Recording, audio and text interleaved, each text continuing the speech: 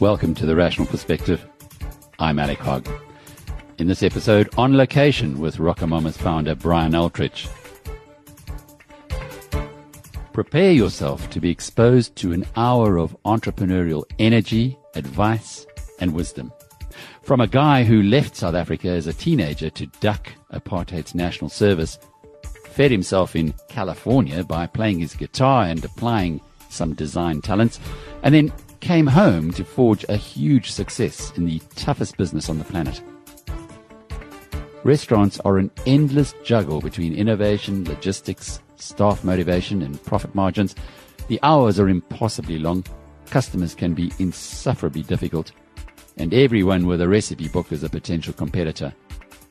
And then there's the ever-present existential threat of accidentally poisoning your customers. Not for the faint-hearted.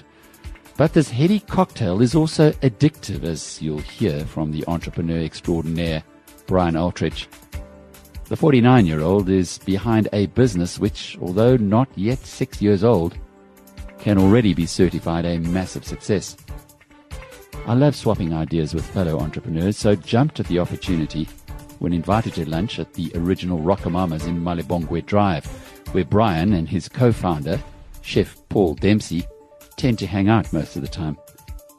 So kick back and eavesdrop on an hour of discourse on the way South Africa's icon Nando's influenced Brian, how a road accident and books changed his life, some straight-talking advice for young entrepreneurs, and a whole lot more.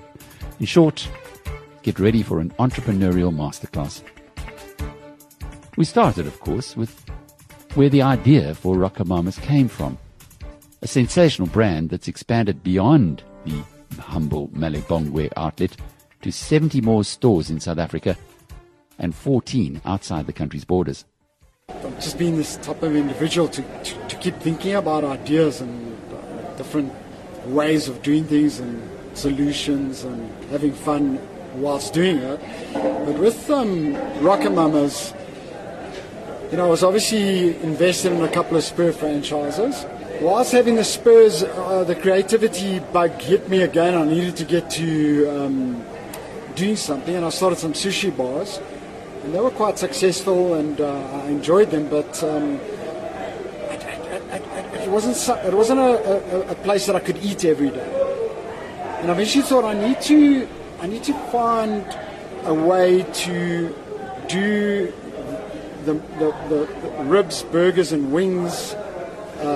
Meals from scratch, fast food, targeting middle class, but have it as a casual environment where I've got 45% of my turnover as takeouts because of the cost of occupation is so high, but still being able to give a restaurant experience when people sit down. And I kind of thought about historically places that I've been to where I lived in the States in the late 80s, 1989, 1990. And I went back to, I was inspired by a lot of those little places, because I think a lot of American foods, people perceive it just being the big franchises that we have in SA, but Americans have got some wild, wild cooking culture. And I went to some awesome places, and I've also always been inspired by Nando's, having grown up in the south of Joburg. Did you know that first store, the one at the top of Rosettenville Road, the very first store? Yeah, I remember that clearly. I used to work in Turfington up the road, and used to go there lunchtimes and that. In fact, when I was in, and that was when I was still at school, I had a part-time job. And I was in Damlin, and I used to get all my mates from the north to come out to Rosettenville for this Nando's. I said, come taste this chicken, guys. And then when Savoy opened, which was their second shop, I kind of I stole my thunder there. I was a bit upset because I couldn't get the North boys into the south of Joburg. But yeah, I mean, I've always been inspired by it. You know what I love about Nando's? And it kind of happens to me now when I see one of our stores internationally. But, you're walking around London, or let's go even like Washington, You see a Nando's, you kind of get proud. You know, it's like there's this also warmth that you get as a South African. See something that's, you know, really, I think it's the greatest in our industry brand that's been exported. And I'm very inspired by the way the Brosens and the Intervens have managed to tackle the international market, because it is an unforgiving territory. I mean, the UK is not easy. The USA, having lived it, is not easy. Australia is not easy. It's tough. It's tough. And I think that by me being inspired by their model, managing to get it right, that's when I talk about inspiration. We're sitting in the very first store here in Malibongwe, so it's almost like being in Rosettenville, talking to Fernando in that first Nando store. So this is a similar story. I mean, you why this location, and why are we sitting here now? So when I finally, it went through a lot of work. I was doing smash burgers at home, and I was smashing, and I had the different blends of mince that I was doing, and the recipes on that. And when I finally decided, okay, I've got the product, I've got the menu, I've got the name, the branding, the look. I wanted to be able to target middle class. After my sushi boy adventures, I went quite middle upper income, quite upscale Japanese cuisine with sushi, and I realized that, you know what, easier clientele to get into the business, but not loyal, middle upper income and upper, because they travel and they always try new stuff. They're adventurous. Middle class, very tough market to break into. And I kept going to a lot of different sites and turning them down because I felt that they were too upmarket or too low income. So, for example, I turned down a lot of sites in Parkhurst because for me I found that it was too hipster, trendy, and kind of poserish in a way. And I didn't want to target that market. I think it's actually lucky that I didn't go for that sort of market, because it could have made it intimidating to the general public. I think it's more difficult to go from a trendy brand into the general public than vice versa. I chose this. I had about 37 or 38 different sites that I was driving around to, but I'd come on a Tuesday night to the sites. I had a little timetable. I'd come in different mornings, Friday evenings, Sunday lunches. And I'd try to see the flow of what was happening next door, the profile of the customer, and I thought, okay, if I'm going to make it, I'm going to make it here. So there were a lot of failures here. The nut in this building? Yeah, in this site. First there was the Greek fishermen, that closed down, failed. They moved across to North Riding, still going there. The nut, they failed here. Two fish and chips, which is your old cheapos, failed here. And then I finally came in here. Just for people who don't know this area, describe it to someone maybe who's sitting in another part of the world, because obviously these podcasts are listened to everywhere. I'd say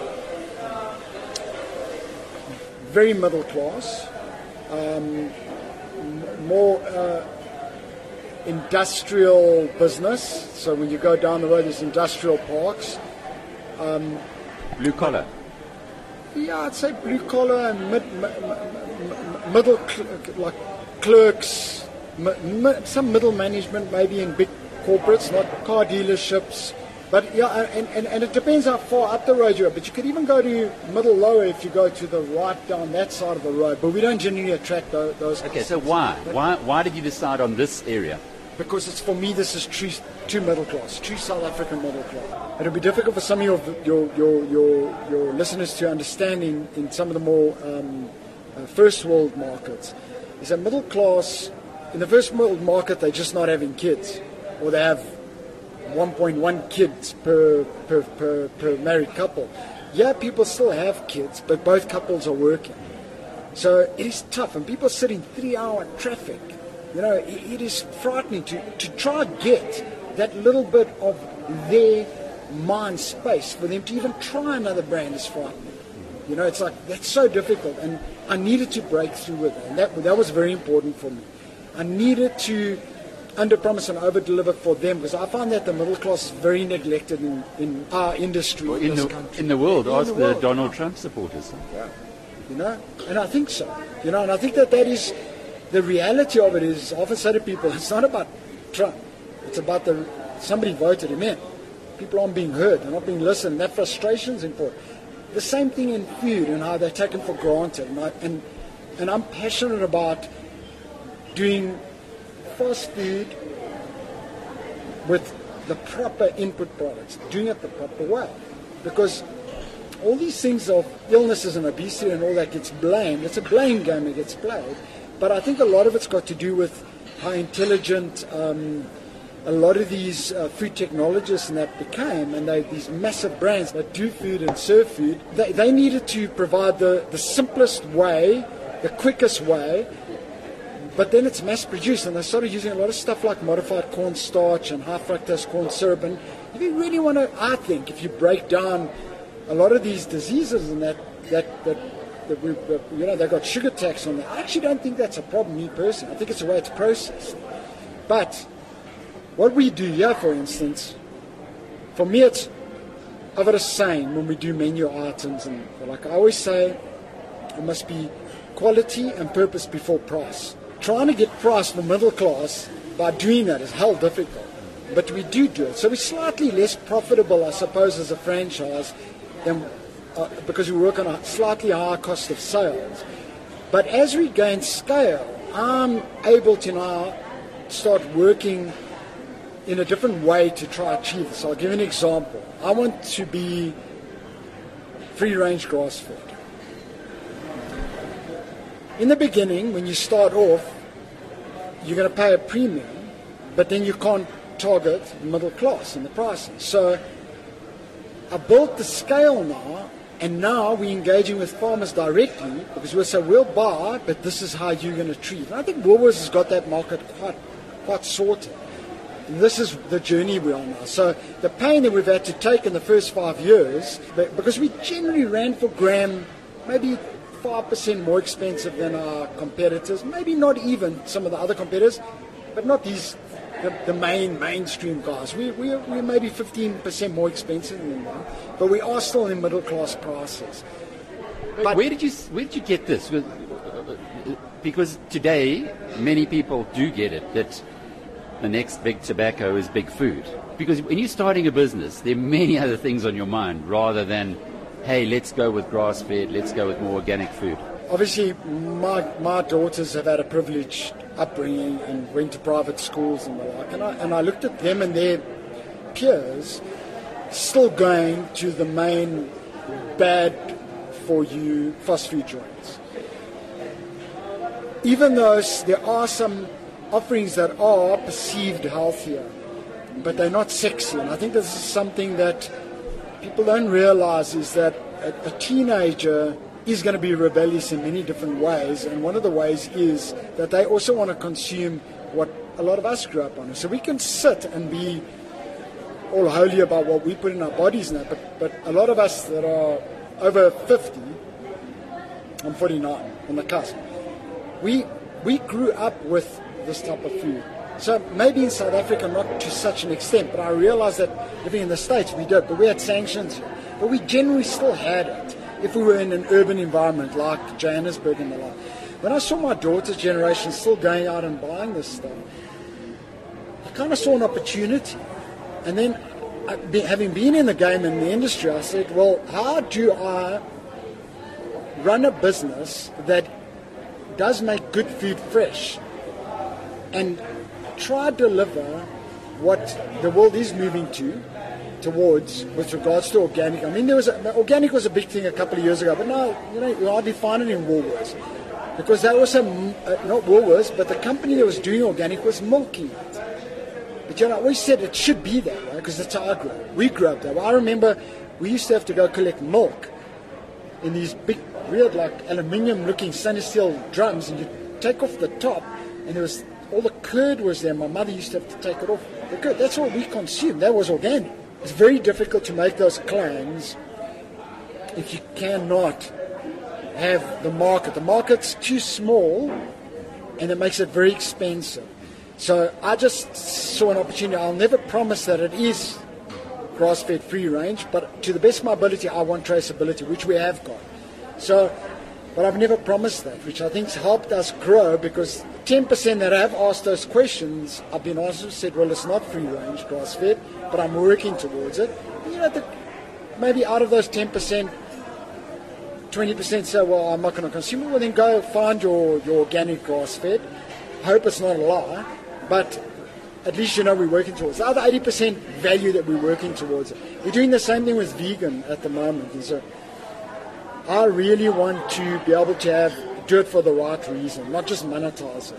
So a lot of guys are jumping on the bandwagon with... Because vegan's booming all over the world, yeah? It is booming, but also you've got to be very careful as to why we want to do it. So we've had vegan from day one, but the difference is now vegan's booming because they want a meat replacement. So I've got one here that we've done actually, and the other day I had somebody say it was meat. They said we gave them meat. So now I've got to sit here and I say, okay, because we're trialing it, how do I do it where it's only 5% maybe of our sales? How do I do it now with them to not think that it was meat? Because now I had a vegan say that it was meat. And it's not, but we're playing around with it, similar to what the Impossible Burger and Beyond Meats is doing. We've got similar recipes. We're doing it in labs as well, and to try get a fresh product that's done properly, but it's purely plant-based. So we're trialing it, and we had this complaint. So now I'm going to actually smash it into a square patty, so people can see that if it's square, it will be vegan. You know, but that is the way they want a meat substitute. Not necessarily just a vegan one. My sister was a vegan for many years. My sister's in her mid-40s. From the age of 13, she was a vegetarian, 17 vegan. For the same reasons that what the millennials want are demanding it now, for environment and animal welfare. So for me, it's not new in my family because I saw it grow. Whether it's healthy is another choice. I think that's a dangerous thing that they open up, because I've yet to meet somebody that's a vegan, that's been a vegan for over 20 years, that's healthy. I mean, there's other, you know, they've got to be conscious. We've got to have a conscience when we push these things as business people. What I'm getting from this conversation so far is that you really pay a lot of attention to the detail. Just go back a little bit for the detail of people who want to get to know you. At 16, you had an entrepreneurial spirit already. What were you doing then? What were you doing that was different to perhaps the kids in your class? I was always a dreamer. I think that's what the teachers always said. I tinker. Although I never used to finish. So as a youngster, I had a problem with that. I'd come up with ideas and mess around with, but as soon as it bored me, I'd leave it and I'd drop it. But when I was younger at school and I was doing art and I was playing guitar, I had a lot of interests that would take my eye off that ball. So I'd want to invent something or do something, and I'd get 60% of the way there and then I'd drop it.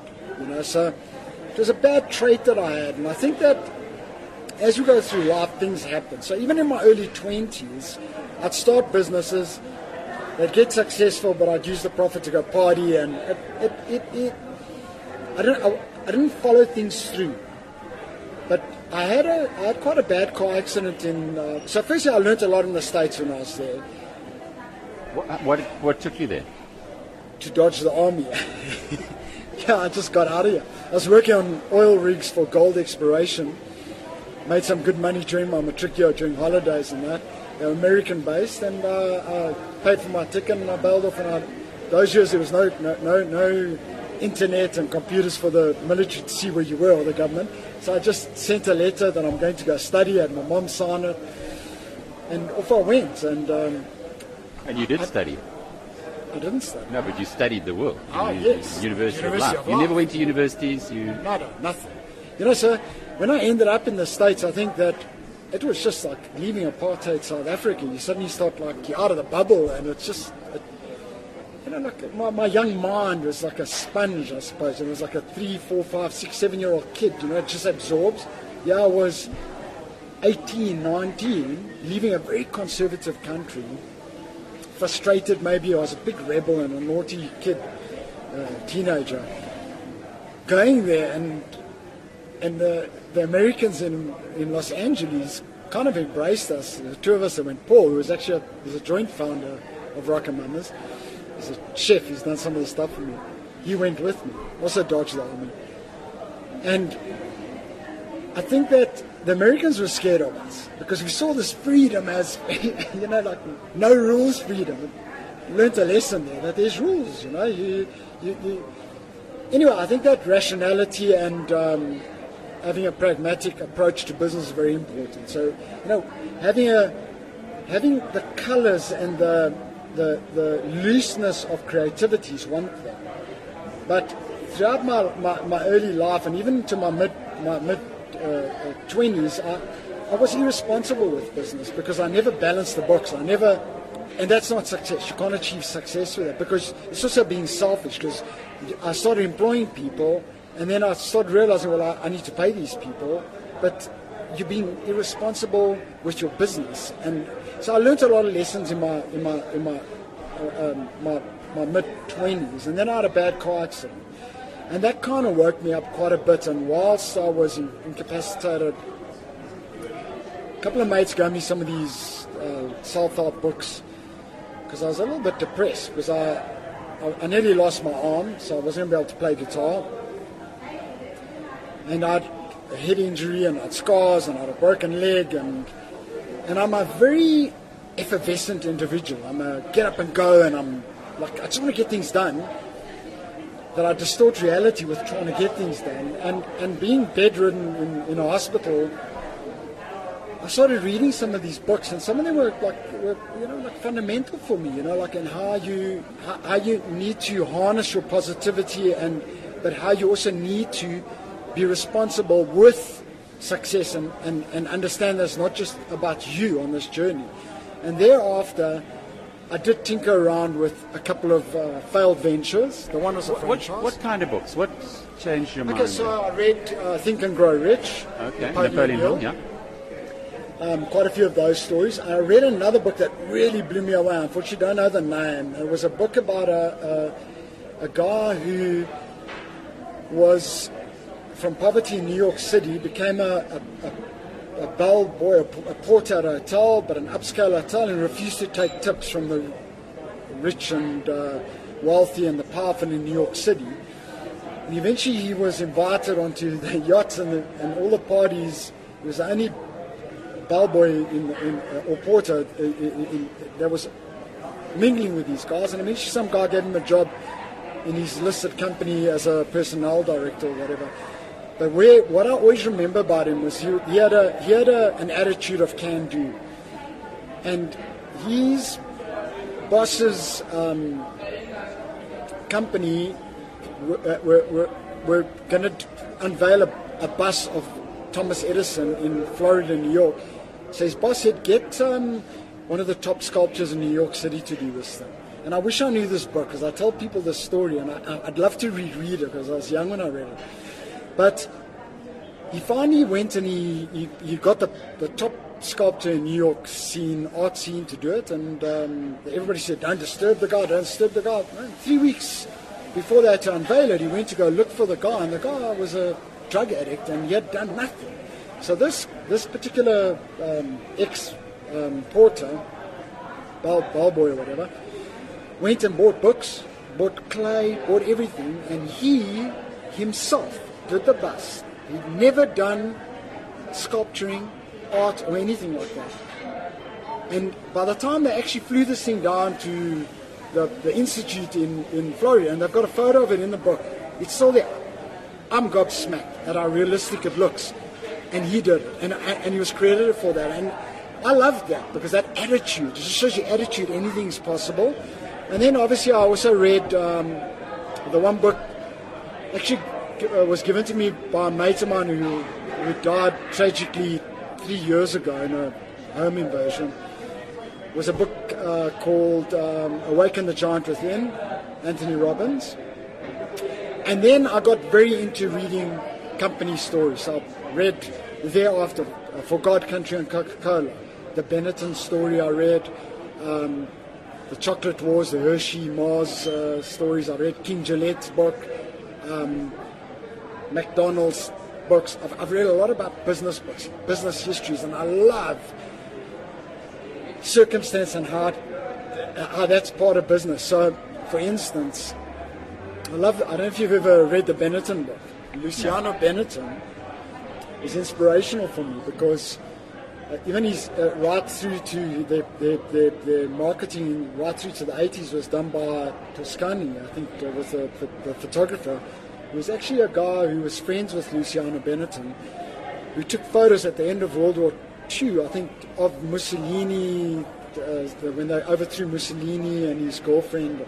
But Benetton was, I love the Italian industrial revolution, if we can call it that, because they grew from those villages out. So Fiat, Benetton, and all these Italian companies to this day employed from the villages. They didn't industrialize urban Italy. And Luciano Benetton was working in a clothing shop, and his sister was knitting little jumpers. And after the war, because after the war they had a lot of males that had been killed because of the war, but then also when the GIs liberated them, they also let a lot of the mafioso out of jail, thinking that they were war prisoners. And because there was such a lot of the young kids were killed, and then the elderly adults were killed, male adults were killed. Everybody was wearing black in Italy. She couldn't get black fabric or black wool, so she was knitting in these funny colors, which were like pale yellow and reds and that. And Luciano was working in a tailor, and he asked his bosses, could he just sell some of these jumpers? Because he was living in a village, in a squatter camp type thing with his mom and his sister and that. And this thing became eventually one of the biggest sellers in the shop, got more space, and it grew into Benetton. And I love stories like that, because you look at the circumstance and you say, wow, imagine she had gotten the black wool, all she would have done is knit black wool. So Malcolm Gladwell is quite interesting. A lot of his books are the way he puts circumstance together and how you achieve success from circumstance. And the tinkering, which he talks about a lot. Yeah, in tinkering. So Coca-Cola, for God Country and Coca-Cola, very similar. Asa Chandler and his son, the way they grew that brand out. And what I like is that I believe, if you look at modern day careering services, for instance, I think that they grew out of, like any business that happens, a revolution that happens. For Coca-Cola, they needed to get point-of-sale materials to all their little shops that they were supplying.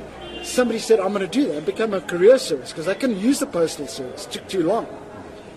And, I love trying to understand what is the relationship between consumer and brand, and how is that relationship different between between us as human beings. So I've kind of looked at it that love at first sight, so your name needs to intrigue the customer, love at first sight. Then you go into infatuation. Eventually you get into the dating phase. This is the product life cycle. And eventually you get into getting engaged. So you've courtship, getting engaged, eventually marriage. And you've got to reinvent yourself completely to understand that is a relationship between customer and brand. It's exactly the same. So if it's a one-night stand, it's a fleeting brand. So what happened after this very first RocoMamas that we're sitting in now? Where did the story go from there? How many outlets do you have today? So locally in SA, I've got 71. 71? In how long? Just over 5 years. 5.5 years. Do you expect that kind of growth? You know, Alec, I'm a worker. I love working, but I was heavily involved here. So even though I had my other businesses, I'd get here and I'd spend time here, because I needed to understand whether this thing is going to go somewhere. And I suppose they're like mental KPIs, I think, because what you need to, you've got gut feeling, but you also need to understand consumer behavior and see how the customers pick up on this thing. So, for instance, slow start. I have to get the food. I mean, I was smashing the burgers in the beginning. Paul Dempsey was my co-founder. He was doing the rib side of things. I brought a couple of my guys from my Spurs to help me with service, and we trained people. And I said, guys, don't charge. Obviously, people just started charging. People wanted to pay, and that's how we started. But it's very slow. We started slow, and eventually How do you mean don't charge? I said, just give it to the guys. When the customers Give come it to in, the customer. Yeah, no, we need to find our feet. Because I hadn't trained anybody besides guys that have been with me for years that had maybe been in an ocean basket or in a sushi bar and or a Spur. But slowly but surely we got it going. Within about 2 weeks, I started saying, okay, now we're ready to start pushing it a bit. I got the personality that I wanted, the playlist that I wanted. So a lot of the touch points were ready now, and I had the right faces in the right places, and I could start engaging with customers. And at that point, there's quite a few people in this store that were here from day one. And the one lady left to go open quite a few shops. She was a cashier here. I've just brought her back as a manageress here. And it's like coming home for her. But she and another waiter that's here would also remind me about, listen, you used to do this. Remember, you used to tell us, remember the customers' names. The proper hospitality, you know. Even though it's a takeout joint. I mean, it was a bit small. It was quite a bit smaller than this. Anyway, once I had time to be able to engage with customers, I started picking up something. Like, I'll give you a perfect example. Friday lunchtime, I think it was about our second or third Friday. We had the lunch trade come in, guys from DSTV, MultiChoice. That Friday night, because I'd spent time on the floor, and I'd effervescence and it was a vibe. That Friday night, we had 5 tables that had brought their mates or their partners from lunch. So I thought, okay, here's something here. So I started monitoring that. The repeat visits were so much that it would blow me away. We'd sit here at lunchtime. We only had 12 tables there. You know? We'd sit here at lunch, and then we were doing takeaways as well. Because I did that from the beginning. As people came in, I said, eat in or take out. Oh, you do takeaways? Yeah, because I wanted to push that. Because takeaways are a very difficult game to break into. Very difficult. Anyway, so I started monitoring how many people would come back twice a day. Now, that's quite something. You start something to come back twice a day for a meal. And every day we were getting somebody revisiting twice a day. And then I realized, okay, this is going to be big. I need to structure this thing properly. After about 3 months, I had guys wanting franchise. I turned down. I wouldn't do franchise. I said, I cannot take your money without having the support. It's impossible. I'm going to cock this thing up big time. I need to be able to do this properly. Then I had some of our other listed firms coming to try and engage with me. I had some mates of mine that wanted to put some private equity together. I had a lot of people approach me. So I had some corporates approaching me. So you knew you had something big there. I knew I had something big. And then I eventually, I said, let me open the first couple of shops first. So I did, Four Ways was my second shop, which I think we opened about just under a year after this shop. But Brian, you never took money from anyone? Did you use your own money? Always my own. Why? Because I was scared of it being a one-hit wonder. And I believe in capitalism. I mean, you know what, I believe in, you need to take risks to get a reward. But if I cannot offer you the proper infrastructure of franchising to make it less of a chance of you failing, especially in such a tough game, I'd rather, a company like Spur or famous brands, or McDonald's, for instance, these guys have got masses and hours and hours and hundreds of hours worth of training and different scenarios of years of systems that assist the franchisee to be able to become successful. I've been a Spur franchisee for 14 years, and I often used to joke with mates. I used to say, Spur is a company that can take a farmer and make him a restaurateur. It is so to the point. Everything is KPI'd. Every part of the business has got training. that I would have maybe assumed that you'd know. That you'd be able to. So I detail again. Yeah, but it's also about, I think that trust is such an important thing in life, and people take it for granted. And I wouldn't want to break down people's trust. I'm the type of person that would say, I'm scared I'm going to lose a customer. So I'm going to engage with you for franchising, but no, you're still going to be a customer. It's like, you and your mates and your family. When did that all change? Well, I opened 4 ways. I did the designs, the deals. I put the money down. I had a family member of mine, my brother-in-law. He said he wants to do it. So I said, okay, I won't charge you franchise fees, do it. But I knew he knew the game. So he did that. And then I opened Rivonia. I owned all the stores, and then I started charging franchise fees from the stores to a holding company, and I started engaging with Pierre van Tonder from Spur, and they showed interest, and I said, okay, can I use some of the IP? And Pierre gave me his blessing to start using some of the IP and start engaging with franchisees before we did a deal. So which I thought was very good of them, because it allowed me to start confidently saying, I can give you training, I can.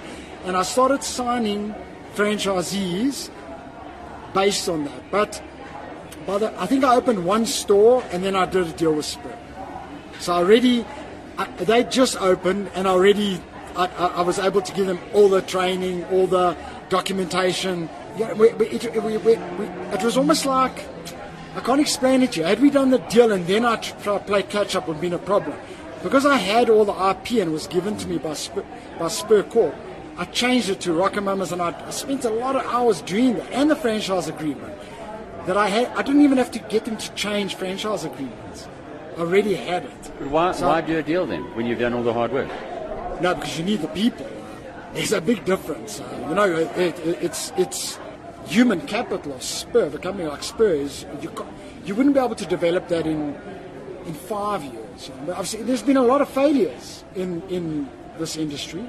We've seen a lot of guys, even of late, we're seeing a lot of guys that are battling, going back to the market for money and that. I mean, it's common knowledge. I can mention some names.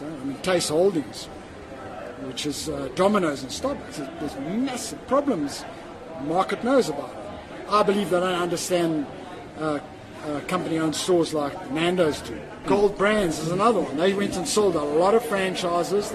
I think at one stage they were just opening up these things everywhere. 200 of them or 250 of them, they're sitting down on about 60. I mean, in places that I trade, I've seen 3 or 4 close down within 6 months. There's a lot of human capital, experience, and theoretical training that goes into this, and that's why I did a deal. So what happened then once you brought Spur in? Clearly you knew the Spur people. You knew Alan Amber, Pierre van Tonder, understood what they could bring to the party for you. If you stepped away a little bit and had you continued doing it yourself, what would the difference have been today?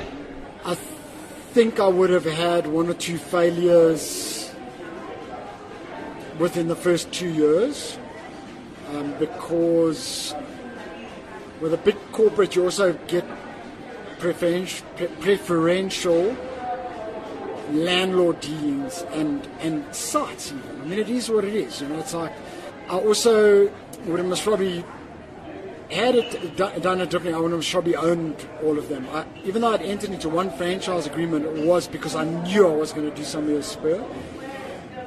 But I would have most probably owned them all, which would have meant a lot slower growth.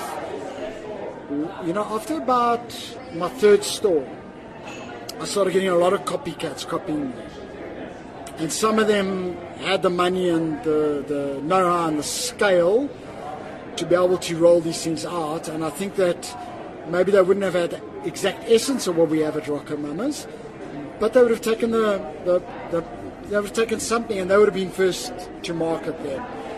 I think that we even had some of the massive groups go to tick menus and try customize, which is hell difficult if you haven't grown with that, because it's not easy providing customized product for a customer. That we evolved into, thank God. And we've had a lot of guys try to copy us. but you can't do it. But no regrets looking back? No regrets. And I'll tell you something, after the amount of failures that I have had in life, I think I wanted to have, like, I understand why there's 16 PE and why corporates pay 60 months or 5 years, 5 PE to the small guy, and why if I had to sell the business to you it's only 3 years. It's because of risk. I am, me and my family and my partner Paul, who's a partner in the business. Yeah? So my wife, my girls and myself and my partner and his wife and girls are more secure because we have a big partner that is listed, that is honorable, that if I had to die, I know that my 25% shareholding is secure. Paul would know his 5% shareholding is secure. And we also, for the investments that people have invested in the brand, that their investments are secure. You know, it's so important. I mean, there's an infrastructure throughout the whole of South Africa and into Africa that we're managing to provide the management skill from a head office, the ops management skill from a head office level, and the marketing skill that these franchisees pay us. And there's a lot of rogue franchisors out there that take the money from these franchisees and don't provide them that. You know, and I think that that's what's important. And I've got a conscience, and that's. And I often say Paul must also sometimes be interviewed because he's a lovely guy, and he's just like me in that way. He's got a conscience. We don't just want to go out there and do people in. You know, it's a lovely story. But when did you know that it was time to do that deal?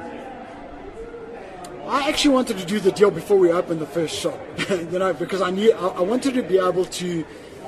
But I was also my idealistic. No fail attitude. I said, let's just do it. I'll give you guys half of it, you know, because I first mentioned that I'm going to do this to Pierre and to Kevin, a couple of the board guys. Pierre said, go make it a success, and I'd rather come buy it from you. You know, within the first 2 weeks, I knew we were going to do something eventually. Pierre and the guys came to visit me, and Pierre said, you got work to do.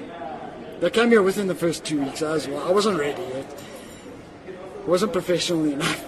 So Pierre said, you got work to do. When you get to your third shop, I'll come buy it from you. But how did you know they were the right partners? Because I had a negative experience with one of the other major groups when I was a lot younger, and I believe that it's in your DNA. If things are... What was it? Don't go into detail, but I opened a franchise and I felt that I was done in. They didn't provide me with what I paid for as a franchisor, and it was a failure. And yes, we got it. It is risk and reward, and it's capitalism. We got to. I'm willing to accept that, but I just felt that I was overcharged, and I felt that there's a culture of that. I believe that would be, as they've grown over the years, that I wouldn't have entertained. I wouldn't have done a deal with them in any way. And one thing about Spur is, from when I first met the guys and I opened my first Spur, I found them 100% honest, and it's a company of integrity. And that was then, me as a franchisee, I felt, you know, and I think that me personally, for full-service restaurant, they are the most successful in the country. I mean, they're 53 years. So what happens now? You're 49. You still got lots of energy. You're still very passionate about the brand. 71 stores in South Africa. You talked earlier about international. Yeah, well, I think we're sitting on 14 international. Where? We've got 3 in Mauritius. We've got 1 in Zim's, about to build our second one. Botswana, Namibia, Kenya, busy with the second one. Namibia, busy with the second one. We've got 2 in Saudi Arabia, busy building 3 more in Saudi Arabia. Cyprus, we've got 1, soon to start our second one. India, how much of that do you get personally involved with? Look, in the beginning, I didn't really, but ironically, we had a board meeting now. I just got back from Cape Town on Monday. We had a meeting, and Pierre van Tonder, Mark Fraley, and myself want to actually go away for a day or 2 and sit down and strategize how we're going to do this RocoMamas. international rollout. Learning from the Eindhovens? I think so. I think that you know what, I find Nando's a very altruistic company, so we engaged quite a bit. And had I listened to firstly Robbie, and then we also, Pierre and I met with Jeff White for lunch about just under a year ago, and I've dealt with Mike Denoon, who did a lot of the international rollouts. And ironically, one of my franchisees is Brian Sachs. But he invested because he loves the brand, and he's retired now from Nando's. But he just understands the game big time. He understands it big time. But I engage with them quite a bit, and they warn me about certain markets I shouldn't have gone into. Be prudent and understand that you are going to fail in certain markets. And I found Australia tough, as if Spur themselves haven't found it tough in 20-odd years. But we'll find a way to do it. But we need to do it more the way Nando's do it. They've done, because they've had the failures and they've had the successes, and they have got an altruistic way about them. They're not a listed company, they're private, and they don't mind sharing information. We need to use that information to the best of our ability. We spent 2-3 hours, three of us with Mike Denoon at the Nando's head office, about international expansion, about the difficulties of it, and we still went into India. India is not an easy market. So now we're there, but it costs money to be there. Whereas Saudi Arabia, as you're opening more stores, you start getting to a break-even internationally quicker. I love Africa, and I often say the best thing to do is do it within 1 or 2 hours of your time zone. These international time zones, Australia, I was chatting to the Australian franchisee now 10 minutes before you came and did the interview. You just can't action things quickly enough. You've got to be very careful on how you grow it. Upper Africa, into the Middle East and into Cyprus and that sort of neck of the world, I'm happy. Brian, what keeps you interested in this business? I love it. I think what keeps me interested is that when I did the deal, I explained to Pierre that I don't want to be policed. I'm a free spirit. I've always worked for myself. I've never had a boss. If I've got to clock in and out, I don't want to do a deal.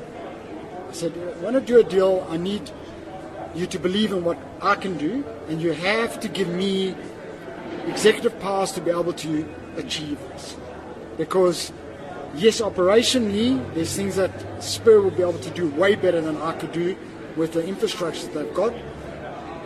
But when it's anything from that kitchen onwards, I want to be able to do it. So I don't want to be forced to buy sauces in, or I still want to make stuff in the store, and I want to be able to play in that way. And Pierre said, I don't want to break anything that you've got. And that in itself feels like I'm still building the business. I'm the brand champion. All the time. I mean, before you came here, I've got my notebook, and I was sitting with my chef. I've got Paul, who's one of the chefs, and I've got Anna, who's somewhere she's floating at the back here. And I said, okay, my next thing now is I'm busy with certain things that I want to do. So I think about things all the time. I don't just think about marketing ideas and social media. I think about what I can do in store. So I thought, okay, I want to make even fresher mince. How can I do that? So, okay, I found a way that I can get a recipe of my meat cuts, and I'm going to mince it fresh every day in the store. So now we've been doing that, John. We're starting to do it. We've been doing 50-50, but now we're starting to do it from tomorrow full time. And you don't understand the difference in quality. So I've never wanted to be frozen. We're not frozen. But we're getting it minced for us with our recipe.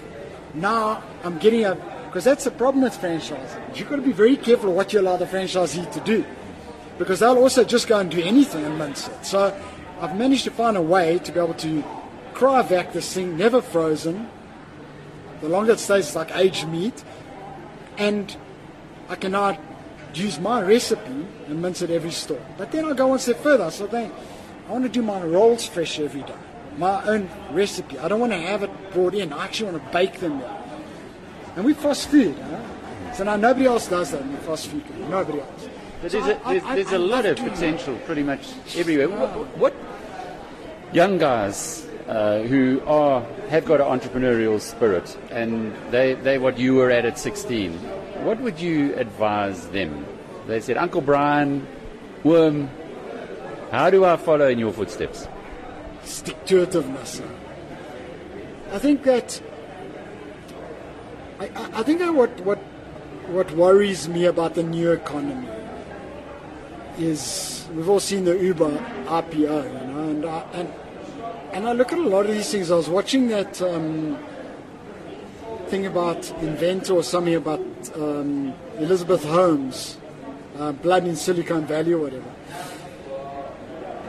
I think that there's fundamentals in business, and I think that it's important that these youngsters understand that fundamentals. A business has to make a profit. I don't know how long shareholders are going to keep bailing out a lot of these new age businesses and just say, well, one day we're going to make a profit, one day we're going to make a profit. But when is that one day? There's a fundamental understanding that if you want to do a business, you need to make a profit. Because what's happening, I think it's a problem in business with youngsters. Because everybody looks at wanting to be the next Silicon Valley. But Silicon Valley throws stupid money around for any idea that could be successful. It could have a 10% chance of being successful in the not distant future, but in maybe 20, 30, 40 years' time. That does not create jobs, in my mind. So what happens, a lot of these youngsters come into business and they actually think that people are just going to throw money at them. But they need a sustainable business. And I see some business plans that youngsters, I mentor some youngsters, and I say, you got to tell the investor, even if it's an angel investor, a venture capitalist, they're still going to want to know, in this world, how you're going to make money. You've got to convince them. And I think that a lot of people give up on that. I think I have a saying, I think that I believe 95% of people that are formally employed today wish to work for themselves. Out of those 95%, 5% will try to work for themselves, so become entrepreneurs. Out of those 5% that try, 95% fail, and out of those 95% that fail, only 5% try again, and those are the ones that succeed. Why do you think? No, it's bad. I mean, those are terrible odds. Why do you think they're so bad? Is the system just rigged?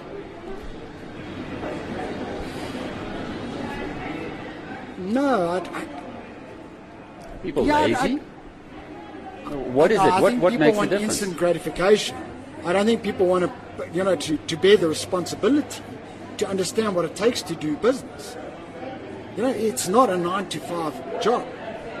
So there's always, even in an office environment, you see those individuals that just get it. They're in early, they leave late. They're going to go somewhere. It's just the more time you put into something, the quicker you're going to get there. Sacrifice. And the responsibility that you take on that we are burdened with that as human beings, and there's nothing better than that. But a lot of youngsters, they don't want the responsibility. But then how are you going to achieve any form of success? That's number one. And I think, how do you want people to invest? A lot of them say, but there's no money to invest. I think that there is money to invest. But I think that a lot of the attitudes of these youngsters, they don't realize that the investors go cold with purely how la-di-da that these youngsters are with regards to how they're going to achieve this. It is not la-di-da. I mean, you can have all the poof cushions and the pool tables in your office and your living life, this free-spirited, what they say is a millennial way, but you still got to run a business, and you've got to have a product, and you've got to solve a problem, and you've got to be able to eventually get some sort of profit. Eventually. Are your daughters in business? So my oldest is studying at UCT, BSc. My youngster is doing matric this year. I think that if I look at my oldest is very into studying. She wants to go do medicine, biochemistry, and that shit interests her. So I don't see her maybe being in business, but my youngster, I do.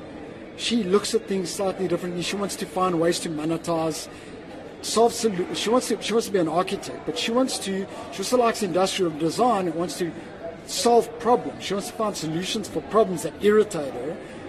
And then she also thinks about how she can monetize it. Isn't that what an entrepreneur is? Yes. Finding solutions to problems that irritate you. Yes. Yeah. But then you still got to go out and do it. Yeah, but now, Right, so, close off with. yeah.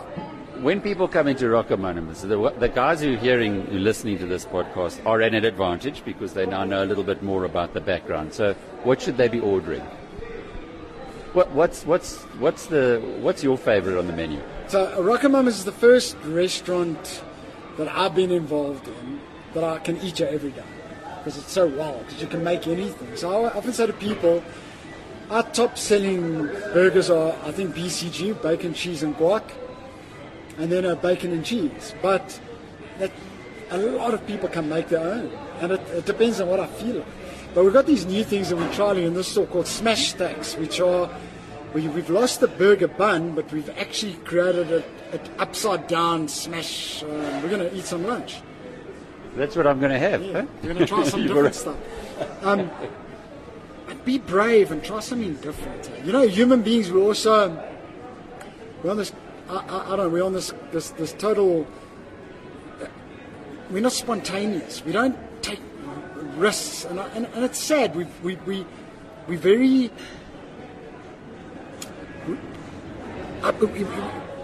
almost automatic. And when you come to RocoMamas, you need to try, just step out and try something different because you can't customize anything.